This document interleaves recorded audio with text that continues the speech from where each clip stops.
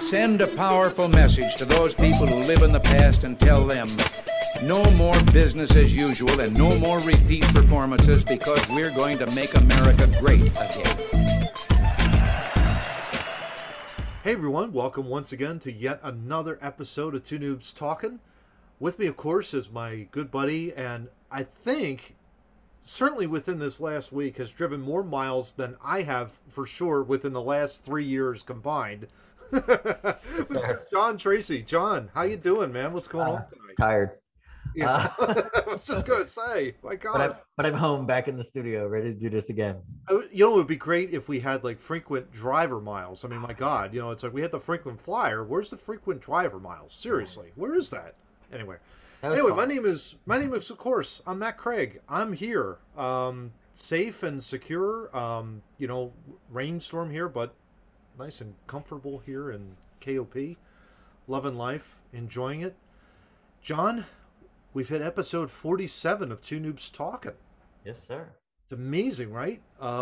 Getting closer and closer to 50, but yeah, we are. We're getting old. I know. Well, we love what we're doing. Let's fire off some quick numbers. 47. The one I came up with, 47. I don't remember the other two we were talking about, but I got to give an ode to my kid Evan because he used to wear 47 when he played Little League. And it always was the oddest thing ever, and I never knew when it would make any sense, and it made sense last night when I was like, I don't know anybody that ever wore 47. That's nice. The one that came to my mind years ago, it was Greg Jackson, and I think he was a safety for the Eagles. Yeah, it makes sense. Right around the Ray Rhodes time area. He was really good. He was a great. I think it totally would make sense that Ray Rhodes would have a safety wearing 47. Yeah, 100%. Yeah. Ray was a rare breed. Yeah, no doubt about that. Yeah. Kind of think if there was anything else that I can't even remember.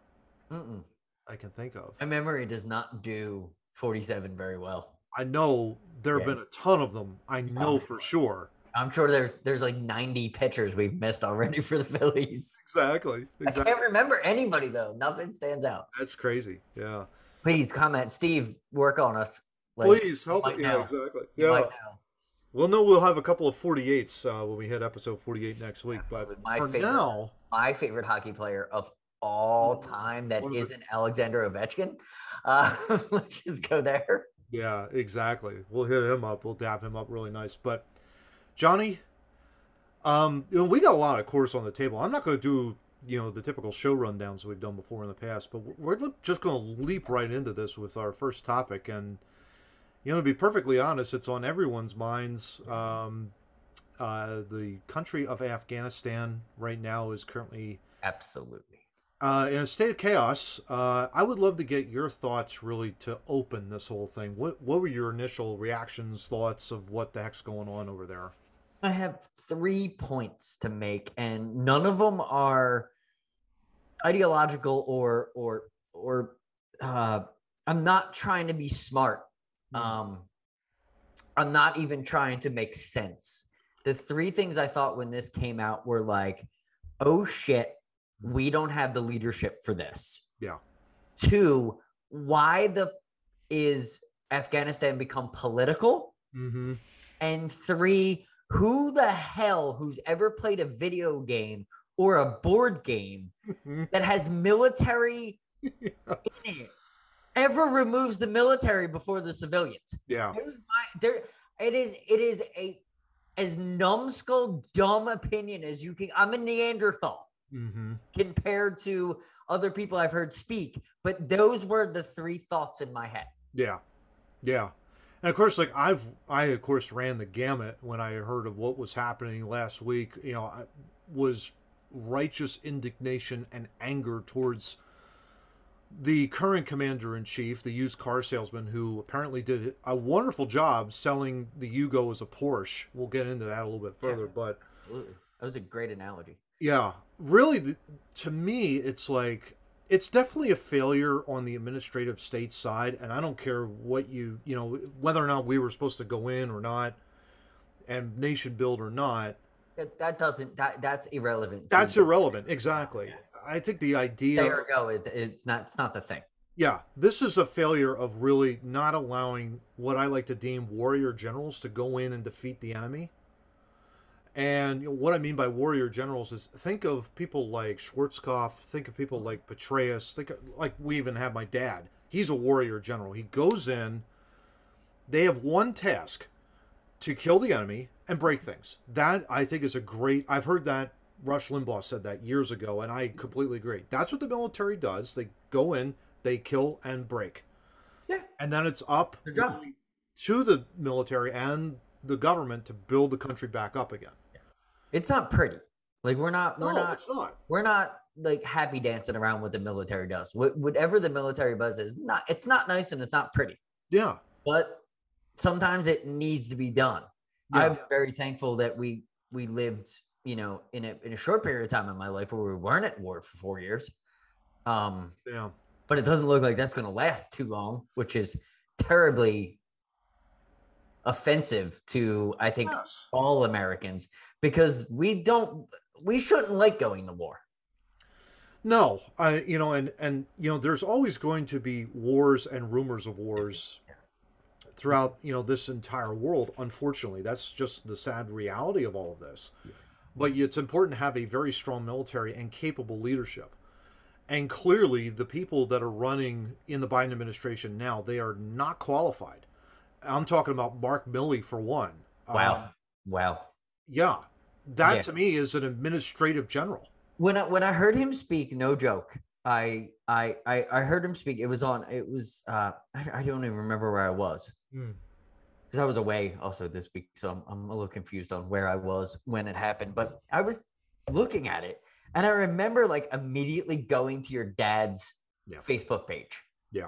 Just because I respect him as a military man, and also just I respect his opinion, and I knew that he was hot on this opinion because I had seen it before.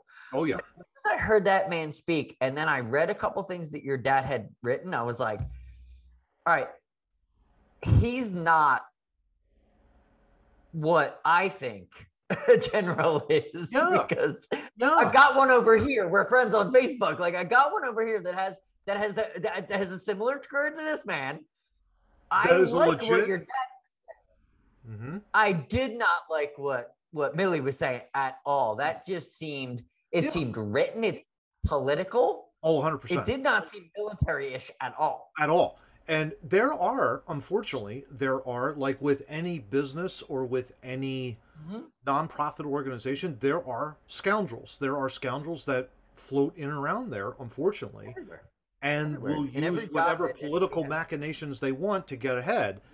To me, Milley is one of those guys that basically is a eunuch general. He has no testicular fortitude to go in there with his troops and to win a battle. He has not demonstrated that to me.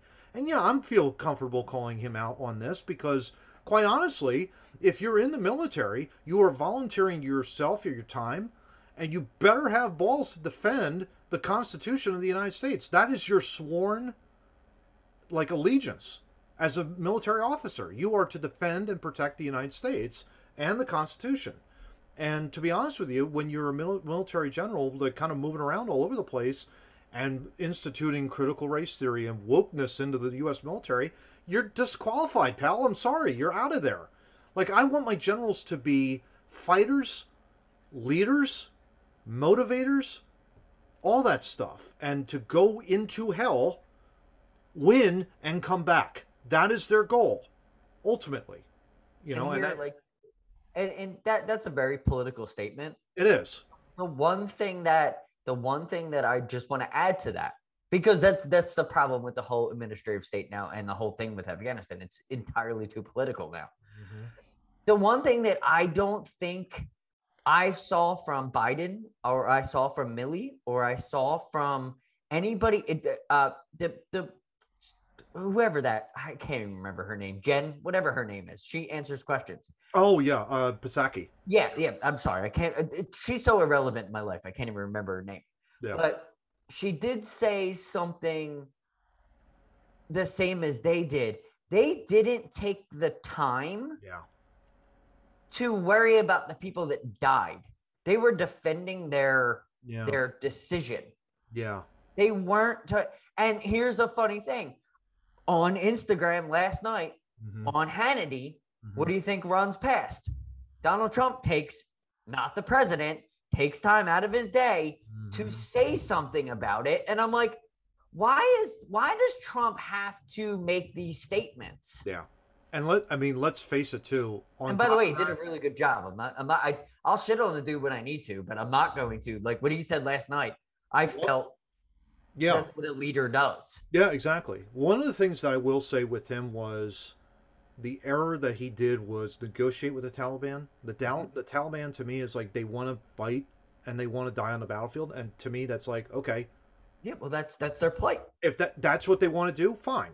But you don't negotiate with them. But you don't negotiate with them. You don't and say, oh, I'm going to pull out in 4 years of Afghanistan. And, it's like you give Biden essentially a silver platter and say, okay, yeah, I'm going to do it. And I'm going to announce the day when we're going to pull out. Are you kidding me? It's like that. I'm not so sure about that. I wanted to kind of throw this up and get your thoughts on this, Johnny. Why don't you go ahead and do a little screen share? Because this, I thought, was really,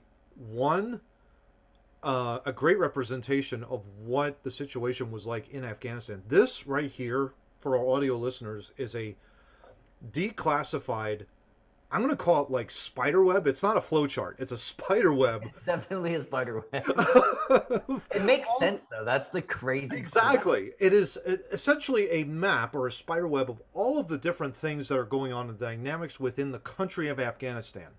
Everything from popular conditions and beliefs to the infrastructure and the economy to the central government to outside insurgencies and all that kind of stuff and narcotics and coalition domestic supports and all kinds of stuff.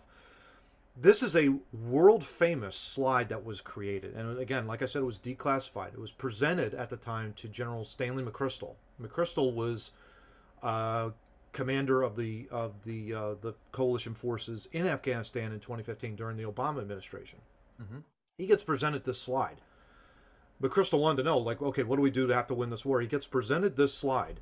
And he's like, wow, if I understand that, we're going to win the war. By the way, the guy who made this slide was fired right after the presentation. And he was fired because this is an absolute clusterfuck. It's just terrible. But it just goes to show you that it was you don't go in there thinking like, okay, I'm going to get this done in 20 years and move out. Unfortunately, it's a long, drawn-out process. And unfortunately, now we're leaving, and it's still in the sad shape that it's in, mostly because I think it has everything to do with the tribal factions that are there.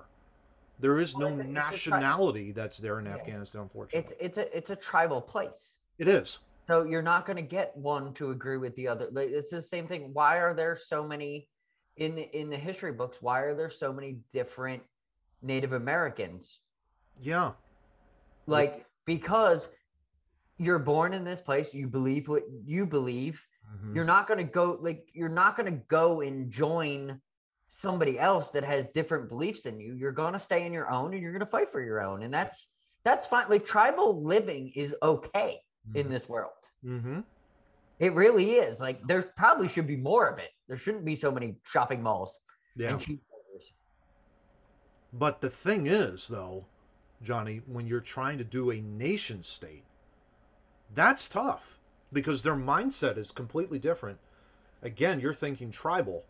You're not thinking of consent of the governed, with the United States, what it's known for. You're trying to teach that kind of a Western way of thinking to a tribal-oriented culture, and that's a little dangerous. That is very dangerous, no question about it. Yeah, no doubt about that. And so that's politics or whatever, and I get that. You should never force ideologies. Yeah, exactly. Whether you're neighbor. Really, the crux of this whole thing, the one that really got me PO'd was the president, and he is really being skewered over this. For just having no plan whatsoever on the withdrawal, no plan to keep the American interests safe from the Taliban. People interest. Yeah. Black Hawk helicopters. Among other things, yeah. Here's my problem, and this has been my problem with Biden the whole time. He's still... Okay, I get the election, right? Yep. I get it. I get the whole thing.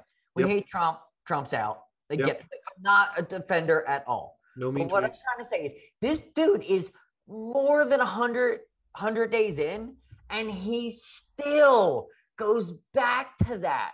Yeah. That is unacceptable in every walk of life, job you'll ever have. This is down to the janitor, the brand new janitor you bring in to clean your facility, right? Yep. And you give him about the first 3 months blaming the ex-janitor because he's got to fix all this shit. Yep. Understand that. You're way over 100 days, bro. Yeah. I think it's time to turn the page. It's not his problem at this point. It's yours. Yeah, it's yours now. Yeah, exactly.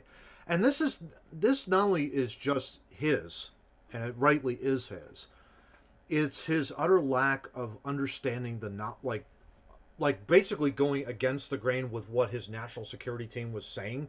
Like they're basically telling him, we can't pull out right now. If we do, they're going to roll right over the country. Yeah. His thought process was, what are you talking about? We have 300,000 Afghani soldiers against 75,000 Taliban. They should be fine. Wrong. Wrong. They didn't know. He didn't know what was happening on the ground, or refused to know what was happening on the ground, which I think is the latter. He refused to know what was happening. He just wanted to pull out. Yeah. Yeah. He just wanted to pull right out. He wanted to look good for September 11th, 20th anniversary. He's all about the optics. All about the optics. He's always been all about the optics. And not only that, Johnny, we're going to throw up this Atlantic article here. It was written by Peter Wagner, Biden's Long Trail of Betrayals. Now, I went over this with you in pre-production. Can you imagine, John? Let's just role play for a minute. You're in baseball. You're fortunate to play in a Major League Baseball team. You're on the Phillies or whatever. I was never that good, but let's do it. Well, let's do it, right? You're in an 0 for 40. Yep. Okay? You're grounding out. You're striking out. You're fouling off. You're not hitting the ball at all. You can't put the ball. If you put the ball in play, it's right at a fielder, right? So what are your thoughts? Like if you're in an 0 for 40 slump, like what's your initial mindset? How do you get out of that, right? Well, any sports person would answer it the same way. You keep plugging, like you take the positives out of it. If I'm hitting it back to the pitcher, I'm on it. If I'm, pulling it this way, I'm not on it. Like I'm late, I'm early. You're taking all the information. Baseball, hockey's the same way. Like, oh yeah. Why am I shooting high and wide? Oh, well, I'm kicking my leg out when I should be planting my leg while I'm taking the shot. More of an inside stride. Exactly. Like moving your hips better. Like you kind of go back to the fundamentals of everything. I understand what you're saying, but you have to go back to the fundamentals. You have to find better people. If he's being advised by shitty people, get better people. Yeah. Yeah. Or you would think. I think that my president would make after a while of being wrong for the last 40 years in every single major foreign policy decision that you have made, it would get through your thick skull that maybe once in a while, you know what, I gotta go with the majority here. Yeah, that's what we think, but that's not the kind of guy Biden is. No. It's not. And I made the analogy with you, I think, what was it, in pre-production this week? I said he is basically selling the American people a Yugo. Yep. We all know it's a Yugo, but he is selling a Porsche. Mm-hmm. He's saying, no, this is a Porsche that goes 0 to 60 in 2 seconds. We look at it and say, no, this is a Yugo. Yeah. This is a Yugo that is worth crap. It's worth $17 maybe. Mm-hmm. And he's still trying to sell you on the Porsche. I mean, it's pathetic. It's just absolutely pathetic. And the glassy-eyed looks, Johnny, I don't know about you, but I'm seeing that more and more with him. Every single time. I hate to make it political, but I'm noticing where it's just like, this guy's got to get out of here. I mean, seriously. There's a CNN was just running an article before we even started that said that they just found out that there was some brain trauma and slight aneurysms with him in the past. Like he hid them from people. Yeah. Yeah, it's not a good look. For a man that's all about optics, I'm gonna say that, not pride or anything good. Yeah. I don't think in it. Like, yes, he's a feeble old man, and yes, we should, And he's a chicken shit and a coward. But yeah, he always has been. Yeah, but yeah, it's just not. It's not a good look for the country. It's not a good look. This is just about, if you want to be optics like Biden, this isn't a good look. This is not a good look. Yeah. Like, look, because maybe you should let real military people, and maybe let a real general, because that dude's not a real general. I don't even know why he picked him. He picked some of the sorriest stacks of shit to be in his that are even around Washington. Like, yeah, like even Pelosi said it was a swamp. Yeah, and he picked the swamp of the swamp. Mm-hmm.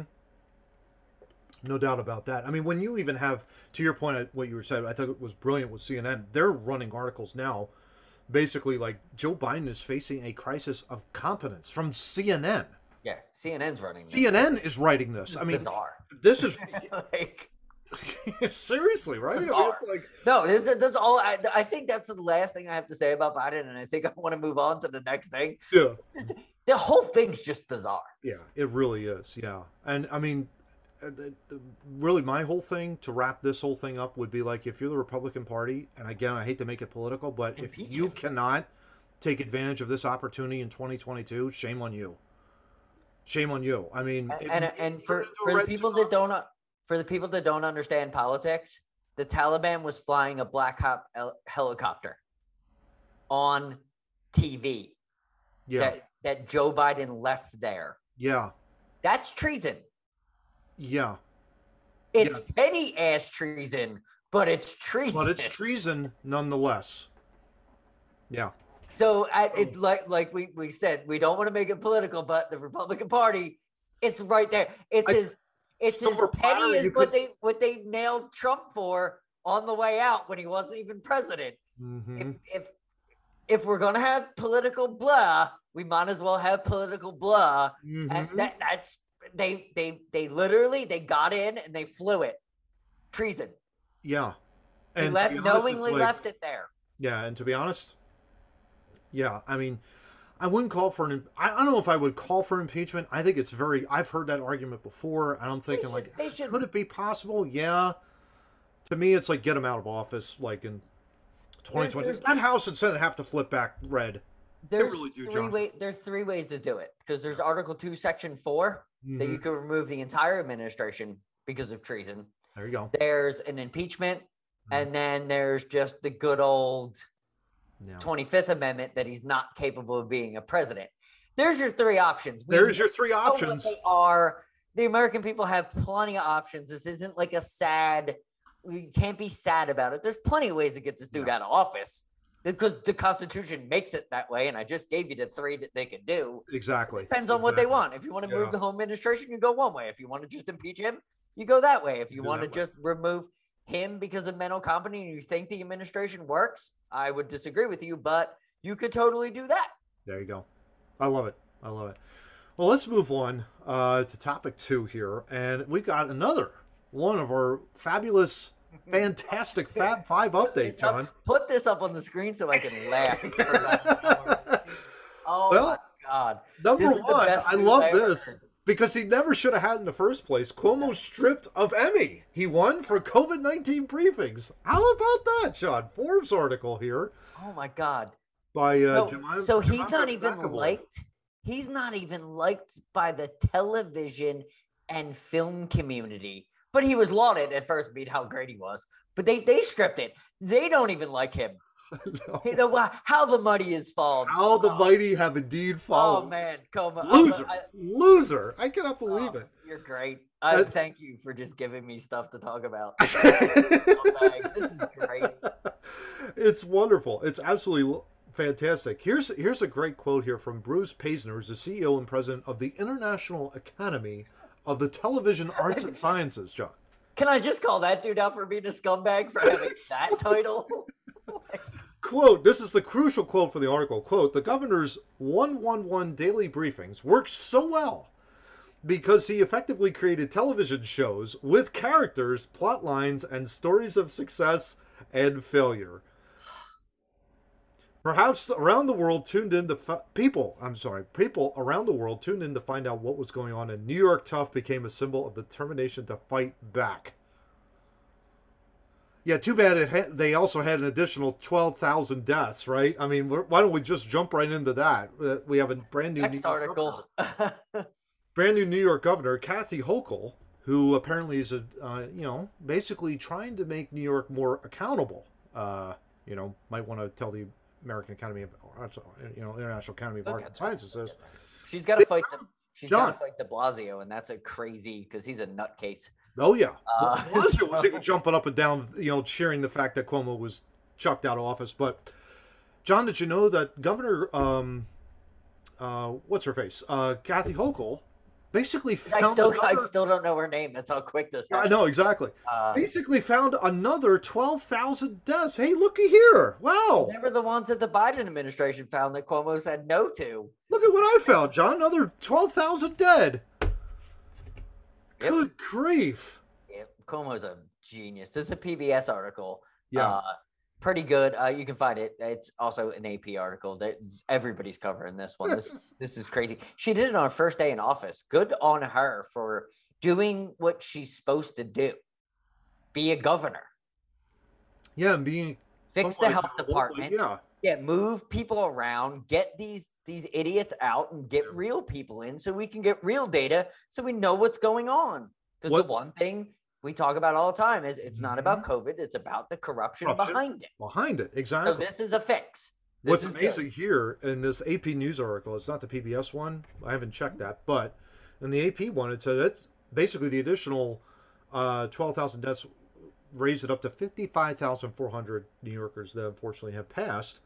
That's up from 43,400 that Cuomo reported to the Republic on the last day he left in office. So he was still lying even out the door, John. Right out the door. Yeah, and that's what I think that was the key clip why we picked that article. Yeah. Why we picked these articles, because that just shows. I like to cash receipts, and I know people who listen to us, they all think Cuomo's a scumbag. I just wanted to cash that on the last because he's that much of a scumbag. He's even caught, resigns, and he's still lying on the way out. It's just amazing. What a scumbag. What an absolute scumbag. I wonder, though, if more stories, and I would hope that the women that have been sexually assaulted by him do get their day in court. Oh, yeah, he's not done. He's not done with... He's going to be tied up with some legal for a while, which is good. Yeah. Which is good. He doesn't have the New York State Bar Association to help him out. Exactly. And he's not the governor anymore, so the people of New York aren't paying for these lawyers. He has to pay for them with his own dime. One other thing, too, we should also mention, he has no desire to run again. Thank the Lord Almighty for that in that regard. But let's move on to Two-Face, Johnny. Yes. Newsom, of course, facing a humongous recall, and I think the pressure is on. Getting.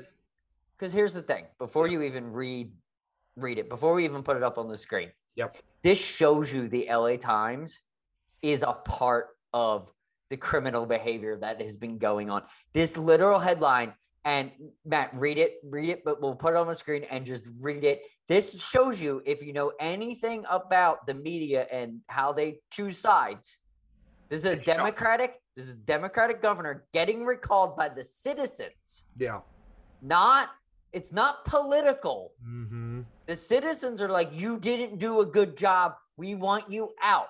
Mm-hmm. It just happens that the leader in the running to replace him is a Republican, and the LA Times puts this headline out. The headline, and I love it because it says column, which isn't a column, it's an opinion.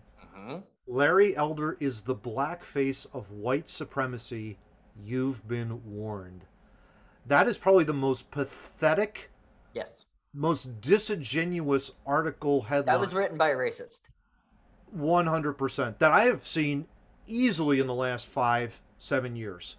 It's pathetically written, and really Erica Smith should be ashamed of herself for letting this go, to be honest. And whoever her bosses are let for this even go? allowing this headline. Yeah.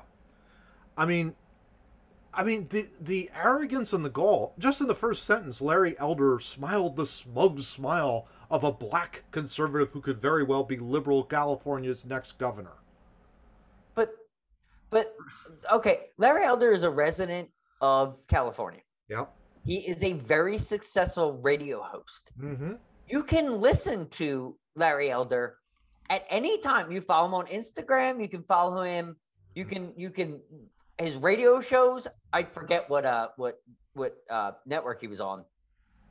He's been publicly outspoken for many, many years of a conservative viewpoint. Yeah. You already know who Larry Elder is. Yeah. The problem is the people that don't are getting bombarded with lies. Because yes, he's a conservative, but I don't think he's an overtly conservative. He's not as right-wing as DeSantis. No. I would probably at all. I don't think so at all. I think there's right over here somewhere, and you've probably got. He's probably center. He's probably center right. Yeah, probably about right there. Mm-hmm. Yeah, I'm okay with that. Yeah. I don't think if you wrote that about DeSantis, being as far right as he is, I could see it. Mm-hmm. Mm-hmm. It might be a good piece. Yeah. But Larry Elder, he's a working man. Yeah. He's always kind of spoke of the working man. He does things on Instagram where he reads letters from people that are backing him. He's just trying to help communities. Yeah. He's always been trying to help. He has a very brass view on Black culture, but he's also a Black man and he's allowed to. I can't speak what he can speak. Last time I checked, I think he's got enough gravitas to say if something's wrong within his community, he has every right to say it. Yeah, I don't think he's as controversial as people think he is. No. And this article is just dog shit. Oh, it's trash. It's absolute trash. I mean, to me, it's lamestream media is what it is. It really is. And I never use that term, but that literally this article, that's exactly what it is. It is lamestream. It is no question about it. I love this sentence too, Johnny. I'll just read this real quick. This is Erica Smith writing, quote, "I won't lie. Few things infuriate me more than watching a black person use willful blindness and cherry-picked facts to make overly simplistic arguments that whitewash the complex problems that come along with being black in America," end quote. I keep thinking that's a racist comment. Yeah. That's all that is. Yeah. Yeah. He didn't do anything but point color out. Yeah. And if people think that's intelligent, you're blowing my mind. Yeah, exactly. Because that's not intelligent at all. She doesn't refute the so-called cherry-picked facts that Larry Elder is saying.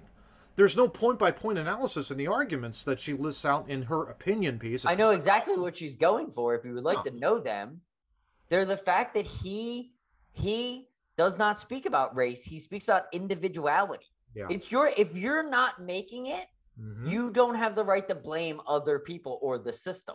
Yeah. Yeah. That's his major argument. Issue. Yep. You just don't. You don't have the right to. That's the biggest issue. It really comes down to personal responsibility and that's not one race. That's I think that actually him saying it's a cultural problem. It is. It's you're talking the whole society issue. Yeah. It's a cultural problem. Yeah, I agree. It's how we live in this world of TV media forced down your throat. Yeah, exactly. Well, you see that now in the coronavirus, really. I mean, it's all about, well, I've got to defer to these so-called experts over here to tell me what I can and cannot do with my own body and my own life. I'm thinking, really? I mean, you have personal responsibility. If you don't feel well, don't go in.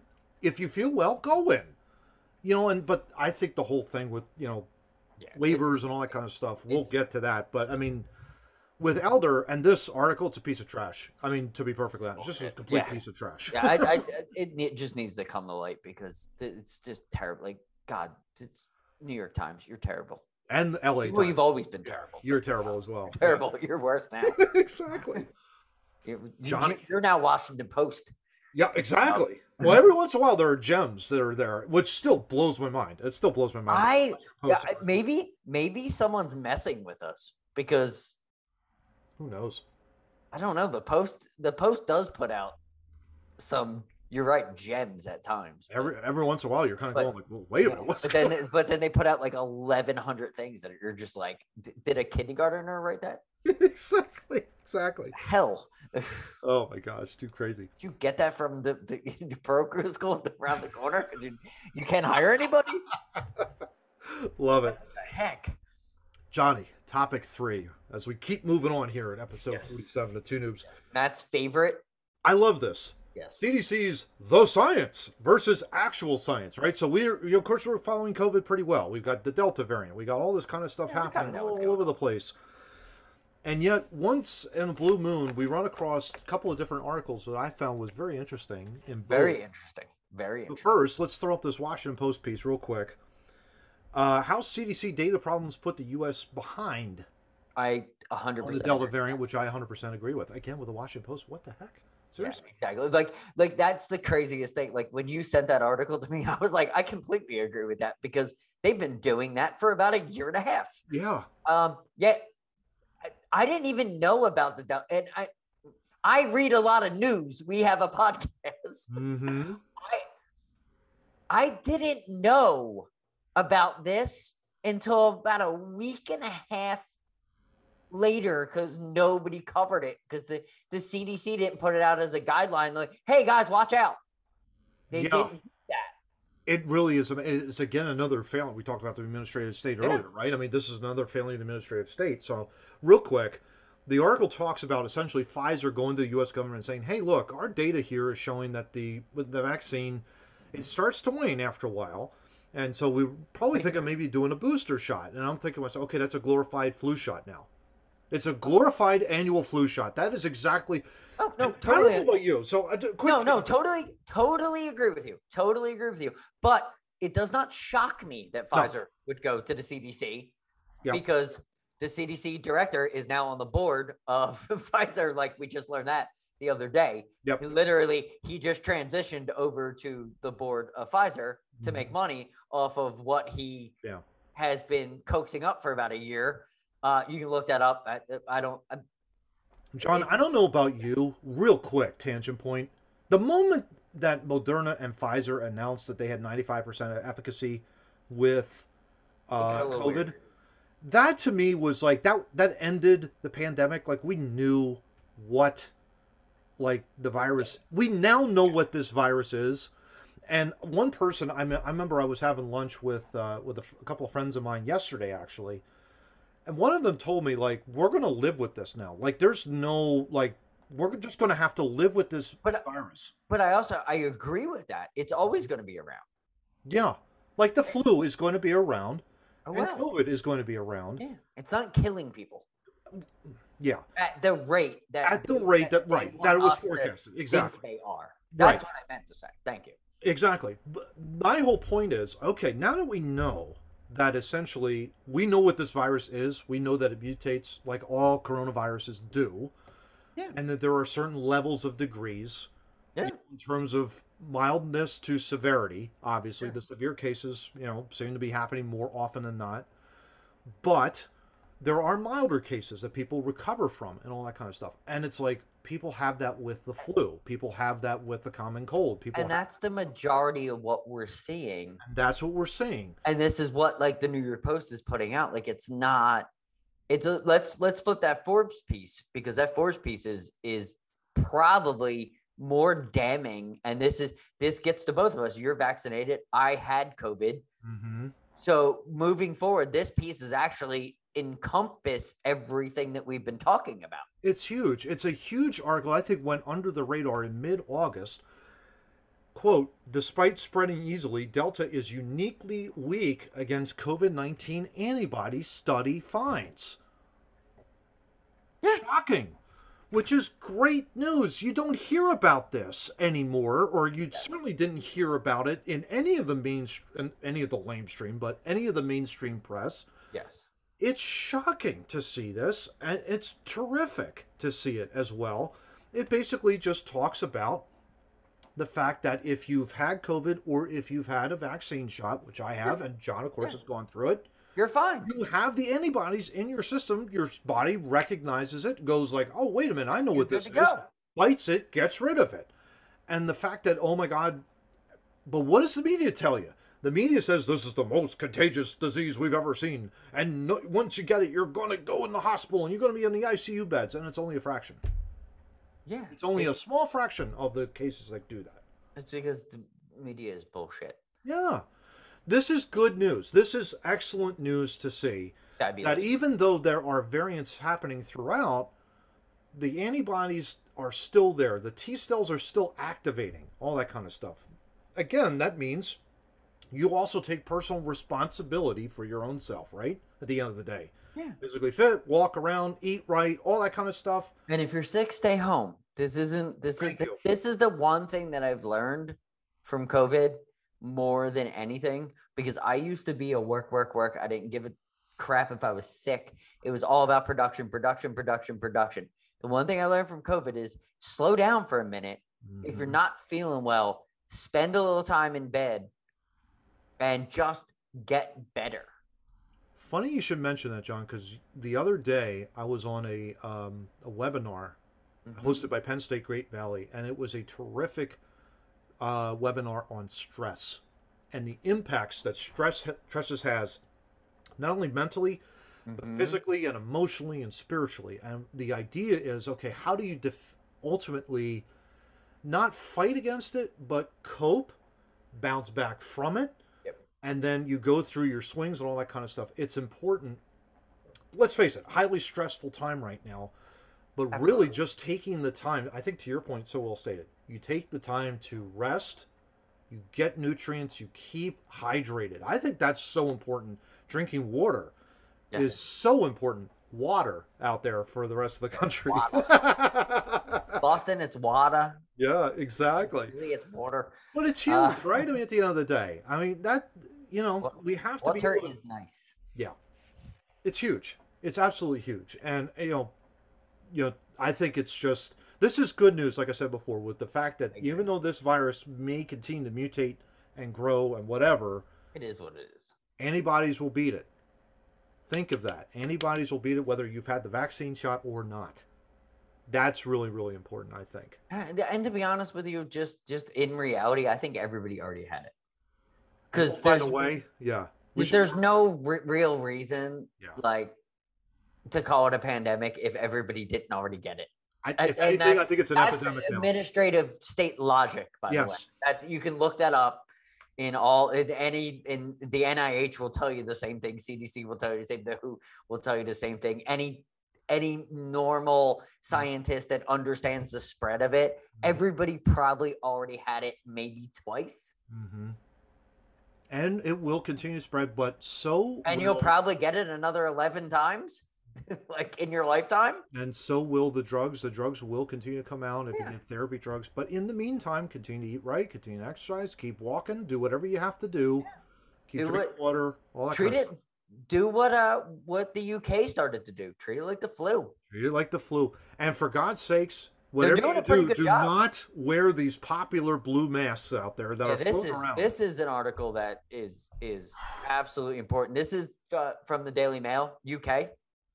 This is, Matt, you sent this to me that I was like, oh, we got to put this up here because I actually have a blue mask in my glove compartment of my work truck in case.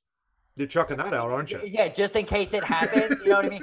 Just in case I didn't bring a mask. Forget it or whatever. Requires a mask. You know what I mean? I have one of those blue masks literally sitting in my glove compartment just in case someone needs one. You know what I mean? Yep, absolutely. You never know. I want to be prepared. Yep. And when you said that to me, I laughed because it was hanging out of my it's not even sanitary. I probably shouldn't even wear it. It's been in there for like 9 months. That's awesome.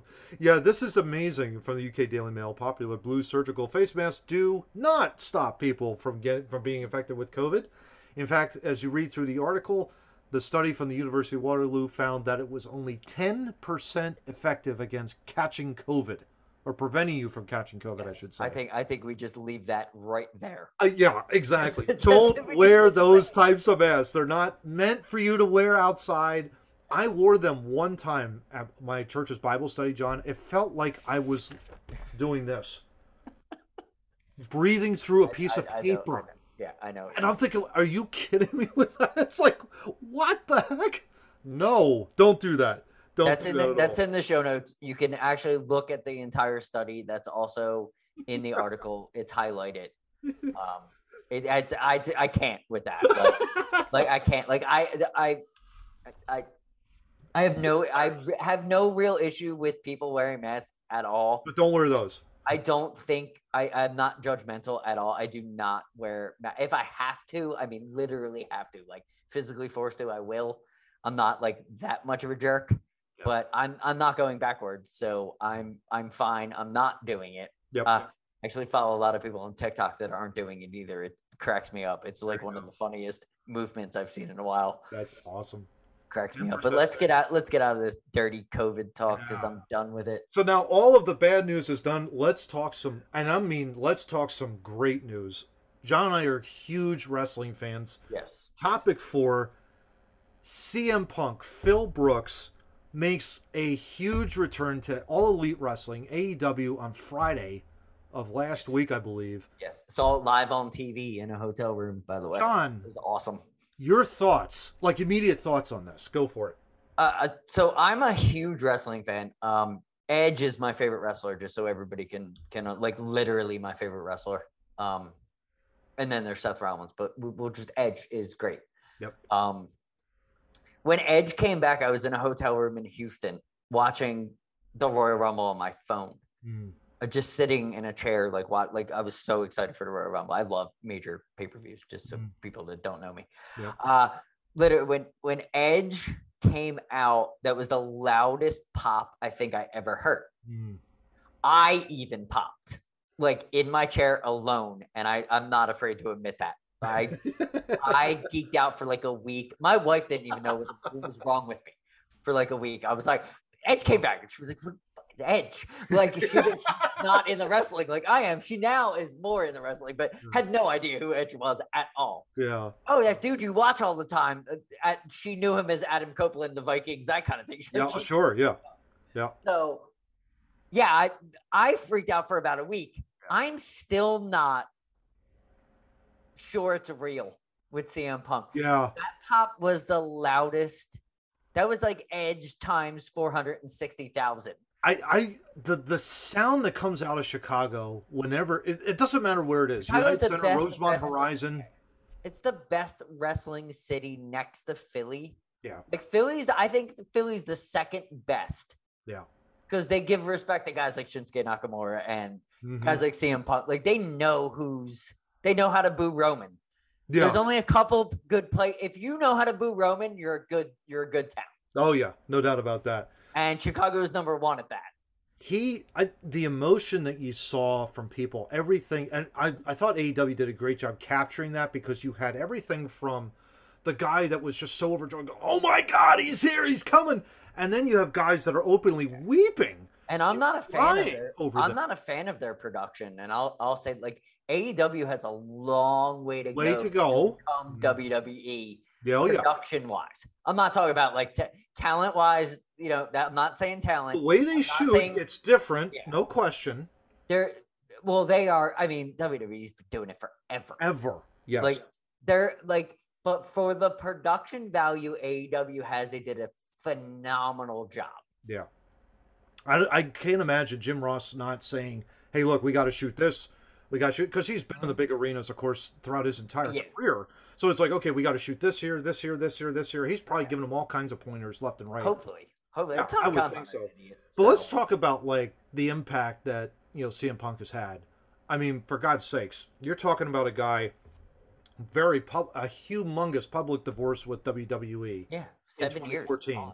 Basically was sick and tired of working for the company. Basically was being grounded down into a paste. Well, so he says. I don't think it was as deep as he was making it. But clearly, though, right? Okay, he's a professional wrestler. He is a professional wrestler, right? He knows how to sell it, exactly. Right. How do you sell CM Punk T-shirts after you leave WWE? You make WWE look like Darth Vader. Exactly. I get it. That's why I like him so much because I think I don't think he's ever been out of character. I think he's an old school. I think he's an old school kayfabe gunslinger, like Bryan Danielson, Daniel Bryan, for people that don't know. Yep. Those guys are the Young Bucks, Kenny Omega. Yep. Chris Jericho. They're all guys that love the business deeply, and Punk's just one of them. So I don't know if it's real or I'm sure WWE sucks. It's a big corporate entity. Of course, it sucks like Walmart. I get it. Yeah, sure. But I don't think he ever. I think he's the one who kind of brought kayfabe back, which is kind of cool. Which is kind of cool, yeah. And I think he's a definite. I mean, the needle moving, just from the industries. This is a huge, I think, for the entire wrestling world. It's going to change a humongous landscape. Now, whether or not AEW is ever going to overtake WWE, it doesn't matter. It doesn't matter at the end of the day. Exactly. Like you were saying, in competition with WWE, to be perfectly honest. You were shocked when I told you this. Like, me and my wife are anti-cable. Yeah. Like, literally anti-cable. Like, we don't have cable. Like, we watch DVDs or we got streaming stuff. We got yeah. I think we watch Hulu. Yeah, I don't even. Yeah, I got something. I stream something every once in a while. I don't even know what it is. I don't even think I have Hulu. But we were talking about it because she was like, "Well, should we get Hulu so you can watch it?" And I was like, wow. "Well, I don't want to watch it. I don't want to watch it after the fact. I want to watch it live." So she's like, "So you want to get cable?" And I was like, "No, because I hate cable." Yeah, so you're kind of conflicted a little bit. Yeah. But if I want to watch Dynamite and I want to watch CM Punk, I might need cable. And like we talked about. And so you're kind of debating that, sure. We're not decided. But that was literally a conversation we had, which is funny because both of us are very very anti-cable. We think it's just they overcharge you for nothing and you watch dumb stuff after a while because you're bored. Exactly. That's what cable is. But he's that kind of needle mover. Someone that's so anti-cable was like, "Oh man, Punk's back." Okay. Maybe I might need to watch him on TV. Heck, I mean, you and I, of course, we've had Tom Holzerman on the podcast before, and Tom, great human being, great guy. Great human being. Love that guy. He and I, we had a conversation, and, we're at the Torn ACL Fantasy Draft last Saturday. He openly said, "I'm a wrestling fan again." Yep. I've rediscovered my love for wrestling because of CM Punk. That's awesome. I mean, it's just... Wait till Bryan Danielson comes to AEW. Well, here's the question I want to ask you. Let's geek out a little bit here. His opening match, All Out, a couple weeks from now. Yeah. Darby Allin. And Darby Allin is on fire. I mean, like Darby Allin. I mean, my God. He is like, he's putting him over huge. Of course, CM Punk was putting Darby Allin over huge. Who do you think wins that match? It's in Chicago. Who do you think wins it? Punk's got to lose. Yeah. Punk has to lose. In his hometown. Yeah, you have to. To put the young kid over. Yeah, you have to. You have to. That's wrestling. You don't win in your hometown. Drew Gulak. How do you know how many times Drew Gulak lost in Philly? You know what I mean? Like, you have to. Yeah, I love Drew Gulak. Drew Gulak should be WWE champion. No joke. That good at what he does. Yeah. Yeah. He can't buy a win in your. You can't. It's like I said. He's bringing kayfabe back. I don't think Punk would want to go over. That's interesting. I think maybe that is the. Because I could see a Darby Allin win, but a heel move by Allin. Or Sting. Yeah. But I mean, Sting's never really been a heel, to be perfectly honest, in his career. Yeah, but he's been the anti-hero. But there's a heel turn for everybody, and that quote Vincent Kennedy McMahon. There's a heel turn for everybody, which I totally agree with. Okay. Yeah, it's going to be interesting. I'm thinking fantasy booking wise, I could definitely see a Darby Allin win. Yeah, I think he has. But my mind is thinking, okay, the guy is, he's has that perfect. That's the point. That's the light point. To dark, right? It's kind of like, the point. It's the absolute point. It's interesting, yeah. You build stars. One of the last question I would have for you, Johnny, in his promo, CM Punk was saying like a few scores to settle in the locker room. Does he go after Colt? Oh yeah. Yeah. Moxley's one. Moxley's gonna be another. Yeah. Moxley's got to be one, definitely. For the WWE stuff, brought the Shield in, like you can totally run that. Kind of gave you your blah blah blah blah. Kind of gave you your intro, yeah, exactly. I think Malachi Black, character, they just that program with Cody though has to end, I would think, right? Yes, but what after that, like you could totally do a quick run with them because they're both strikers, they're both phenomenal workers, and they get it.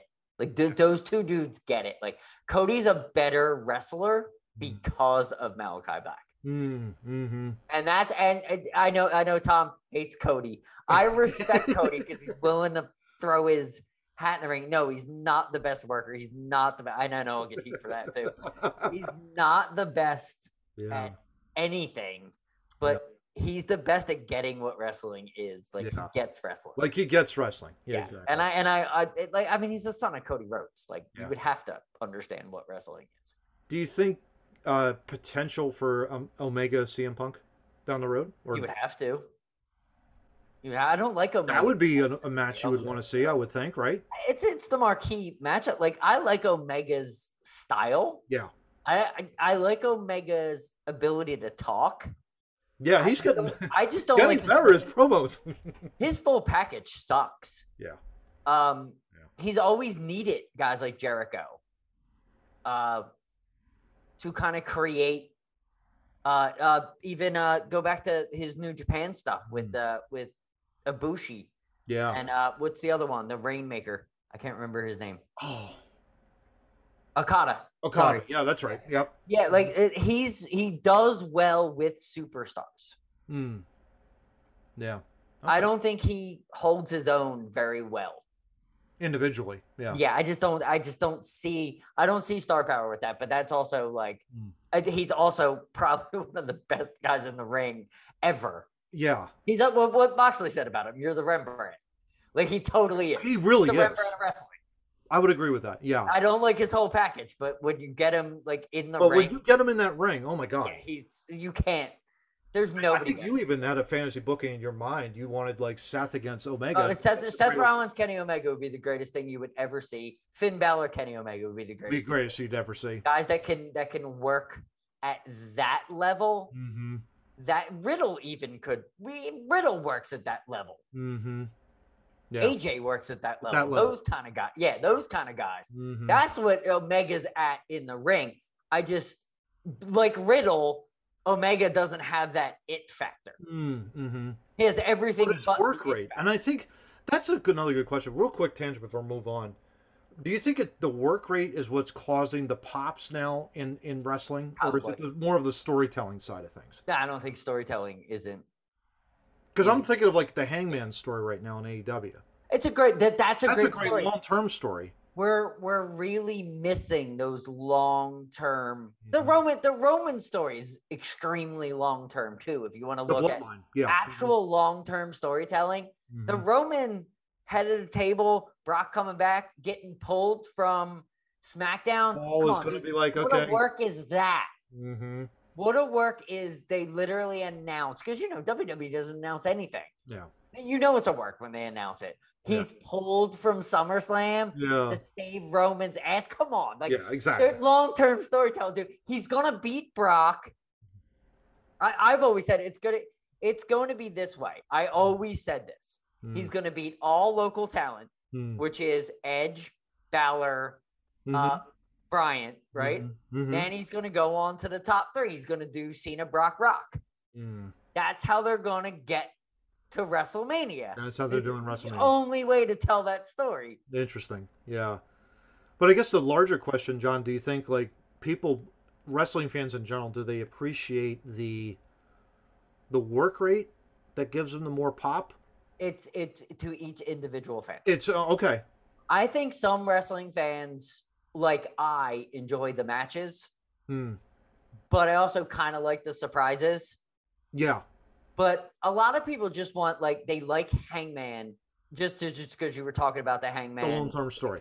Omega, the long-term storytelling with Roman and Brock. I'd rather watch Omega and Hangman than I would Roman and Brock. but I respect both of them. Both of them. Same, because they're doing such a great long-term story. Nice. I like long-term storytelling. I hate short-term storytelling. Mm-hmm. The feuds that kind of go nowhere, and you're kind of done after a couple Brody months. Lee thing coming into the Dark Order. Mm-hmm. Great long-term storytelling. AEW is great at that. Yeah. But a lot of people don't have the attention span to waste their time on that. And that's the thing. Yeah. Yeah, exactly. It's going to be fascinating. I don't have cable, so I can't watch long-term storytelling. Like we said. That may change. Who knows? Yes. That might change. You never know. Well, let's move on real quick to our final topic before we hit the happy. Topic 5. Yep. And we're talking a little ERA, earned run average. This is interesting. My son sent me this on Instagram, and he wanted my opinion on it. And I was like, hey, I think I want to run this on the podcast with Matt, because Matt's a huge baseball fan. And he popped because he was like, oh, that's awesome, like that you would do that. So yeah, so we found this. This is a huge. This graph here, audio listeners here. This comes from MLB Fact Check on Instagram, and again, we'll have the link in our show notes for you. Absolutely, check it out because it's actually really well done. It's really amazing. Yeah, and it was a fascinating article or fascinating couple of posts here. But basically, what we're looking at is essentially like sports analytics, really to the ninth power here. Basically, the ERA has been the long-term earned run average, right? You're talking, okay, that's earned runs given up over 9 innings, and it's always been used as this. And so what you're seeing on screen is basically a graph where you have on your vertical axis something called the root mean square error, I should say, and it basically is used to predict earned run average in the next season. So it's basically like to be able to track a pitcher's performances over like a certain number of years, that kind of a deal. And you're talking about like Clemens, where he was like 2.31, 2.32, 2.34. Exactly. Like being a Hall of Famer like him, you could easily track him over the first 10 years. And so what this MLB Fact Check was doing on Instagram was coming up with essentially like 4 different analytic tools to essentially improve upon ERA. One of them I know of, but I'm not fully familiar. Fielding independent pitching. It basically measures a pitcher's performance using 3 true outcomes: number of strikeouts, home runs given up, and walks. And that has been relatively new in the game, and that is basically highlighted by that orange line. So as you can see, there's a blue line that has the root mean square error like a little bit higher than all of the others. Yes. Fielding independent pitching is in the orange, and that's kind of like in between. And it's obviously significantly lower than ERA, John. I don't know what your thoughts are on that, but that's kind of it makes absolute sense. Having this one, because what are the 3 things that the pitcher commands during a game? Strikeouts, home runs, and walks. That's independent from the fielders. And that is key for pitching, because ERA relies on the fielding as a part of the pitching. So if you're trying to get a pure pitching stat, I totally agree with it. Yeah, that's a key point. I'm glad you said that, John. That's great. That's a great point you just made, because you're right. ERA is so dependent on whether or not a fielder makes an error or not.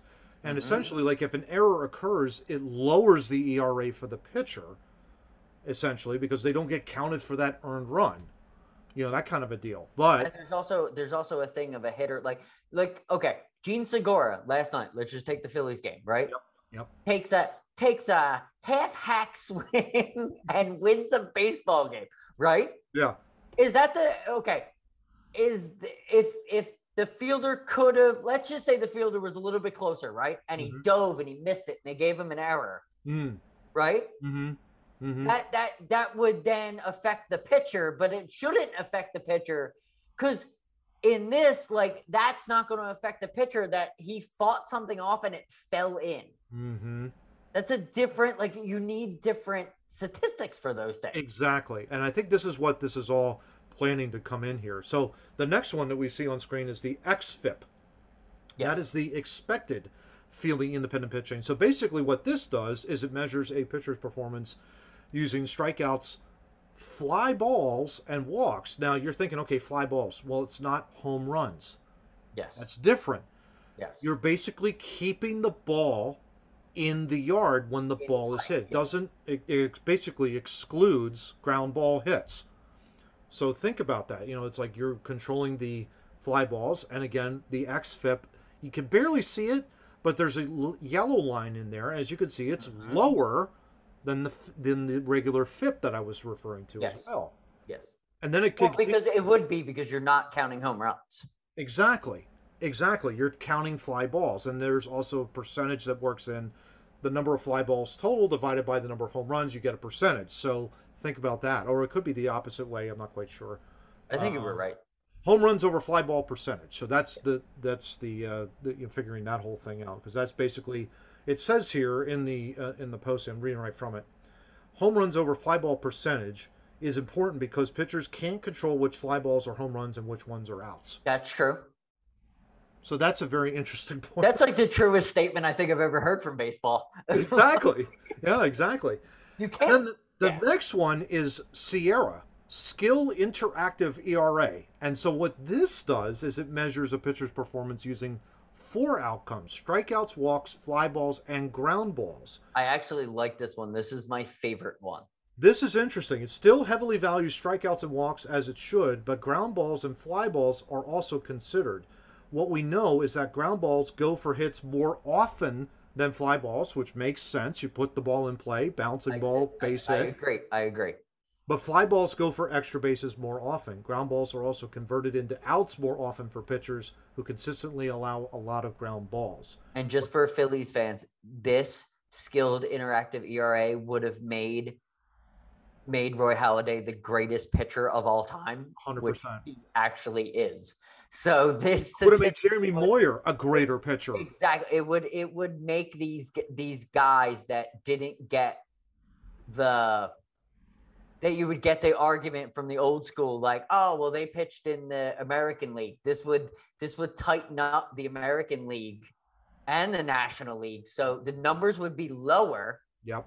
And you would actually learn a little bit from how this works out. The ERA is just a very fly by the seat of the pants kind of thing, as you say, and very simple. Very simple. Very simple. Yeah, very simple. It's like bowling average. Gives it a little bit more. The same thing.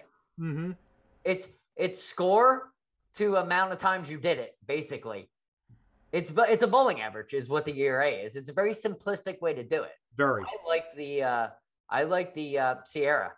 It makes more sense. I think it does too. I think of all of them so far, and then of course there's predictive classified run average, and that's why I'm out immediately, because predictive is not something sports should be. Exactly. It's essentially heavily dependent on strikeouts and walks due to a batter's barrel placement. So basically, think of it: pitcher throws the ball. No. Right, and it's like it's solely dependent on the batter and where he places the barrel of the bat. Barrel the bat on the ball. Sorry, lost me. Yeah. And they're saying that the PCRA is lower than the SIERA, which I disagree. Because you can't predict. I mean, you could technically that, but you would lose every fan while doing that. 100%. I mean, I get it. I'll geek out about that. That's like with the barrel placement, you know what I mean, and walks in there. But the SIERA seems to make the most sense. So yeah, I would totally get rid of the ERA and put the SIERA in there. Put the SIERA in there. Yeah, I think I would tend to agree with you on that, John. I think the fielding independent pitching is interesting because I've seen that kind of like populated in, like if you go into Game Changer, it's a very popular like baseball and scoring app. I use it sometimes whenever I watch a Phillies game. I'll score the game or whatever. Nice. It's great. It's very intuitive. But they have something like fielding independent pitching. I'm thinking, like, what is that? And then I, of course, with this MLB fact check posting on Instagram, it's like, oh, that's what it is. It's like it, measures this and that and this. Fun to teach analytics. It's like, okay. I mean, it breaks down so many different things, of course, on that thing. But I would tend to agree with you. I think the SIERA is probably the best of the of all of the the analytic tools now that are out there in baseball. Yeah, I think it's definitely far better than the ERA. Yeah. I think that was the whole point of the thing, because that was the question that was posed. Exactly. So yeah, in order to predict. Yeah, we should definitely make that change. I feel that way. Let's do it. Let's check it off. Why not? There we go. So We're in charge. We finally have reached our happy, Johnny, and this is a great story that you found. And I'm just going to go ahead. Always gives me credit. I don't understand. I mean, you just pull them out. I don't know where you pull them out from, but you pull them out. You know, the world, because the world isn't as bad as we think it is. Exactly. All right, so here we go. I'm going to just go ahead and just play this clip. Today, 97-year-old Martin Adler lives with his wife in Boca Raton. He doesn't spend much time talking about the years he spent fighting Nazis and fascists in Italy. But today, he shared a special story with me. He was my buddy. Martin Adler was just 19 years old when he was ordered to go house to house searching for enemy soldiers. He remembers tension and fear, walking through unfamiliar buildings, alert to the slightest movement or sound. In one home, Martin saw blankets moving and got ready to shoot. You don't think, you just react. But then, a miracle. A brave woman ran out and stopped Martin before he could pull the trigger. The mother came screaming out, "Bambini, Bambini, babies, babies." That's when we found that there were children in straw baskets hiding from us. To show the children that he was friendly, Martin hugged them and posed for this picture, his happiest memory of the war. He says he still thinks of the children often, and just last weekend, with the help of social media, Martin's family tracked down those kids, who now live happily not far from the place where Martin found them that day back in 1944. Today, we shared a special video of those 3 kids with Martin. They're now all grown up with kids of their own, and he was deeply moved, as you might imagine. I'm going to share his full story with you tonight on CBS 12 News at 11. For CBS 12 News. Too bad we're not going to see that whole thing, but... Yeah, I know. That whole thing would have been awesome. That whole thing would have been awesome. That is a great, great story. Yeah, good fun. Can you imagine going through that and you have... It's just like, wow. I loved it. It's like a threefold story. It's like he went through it, right? He fought for the country. He did what he needed to do. And then, it's always been a wonder of his life, and his daughter, tries to seek them out because this is something he's always wondered. Like, I wonder how they were doing. No doubt. And they reunite them. That is really just good. What was equally, amidst of all the chaos in Afghanistan, John, one of the best photos I've ever seen out of that was a woman, an Afghan woman, giving her baby to an American soldier. Yep. Those kinds of stories, I think, that even in the midst of all the chaos and all that stuff, it's so great to see just the sacrifice that here, I can't, I don't know what's going to happen to me tomorrow. Can you help? And the soldier is there. And that's what they always do. The American soldier does that. They not only kill the enemy, but they save those that have been oppressed for years. Absolutely. So it's a great note to end on for sure. Oh, absolutely. Johnny, this was great. Episode 47 of Two Noobs Talking is done. As always, man, let's hit them with the socials. And where can people find us? Let's do it. We are on Facebook, TikTok, Clapper, and Instagram for short videos. Well, TikTok, a little longer videos that lead us. Love it. Yeah, that takes us to our YouTube page. Of course, you can like, share, and subscribe. Two Noobs Talking Podcast is our channel name. So feel free to like and share our videos, and definitely hit that subscribe button, I should say. Yes. Definitely on the audio side, though, Johnny. We are on Apple Podcasts very proudly. Google Podcast, Google Chrome. We are Googleable. We're on a bunch of stuff. But Spotify sucks. That's all I have for that. That's terrible. Yeah. And of course, our show notes. Show notes can be found at twonoobstalking.wordpress.com, of course. Yep. And if you enter in your email address, you can hit that subscribe button there, and the show notes show up in your inbox the very next day. Links to all the articles we shared are all in there. Yeah. Among other all of them. things I'm looking at them right now on my phone. There you go. Damn. Johnny, all of 47 is... I'm throw them in the trash, but I have them digitally. Don't throw the phone in the trash. Don't do that. But 47's in the can, brother. Got anything final to say? We'll see at 48. It's been stressful. Sounds like a plan. All right. Talk to you all next week, guys. Take care. This country was founded by geniuses. but it's being run by a bunch of idiots. Why do the members of the United States Senate continue to double down on stupid?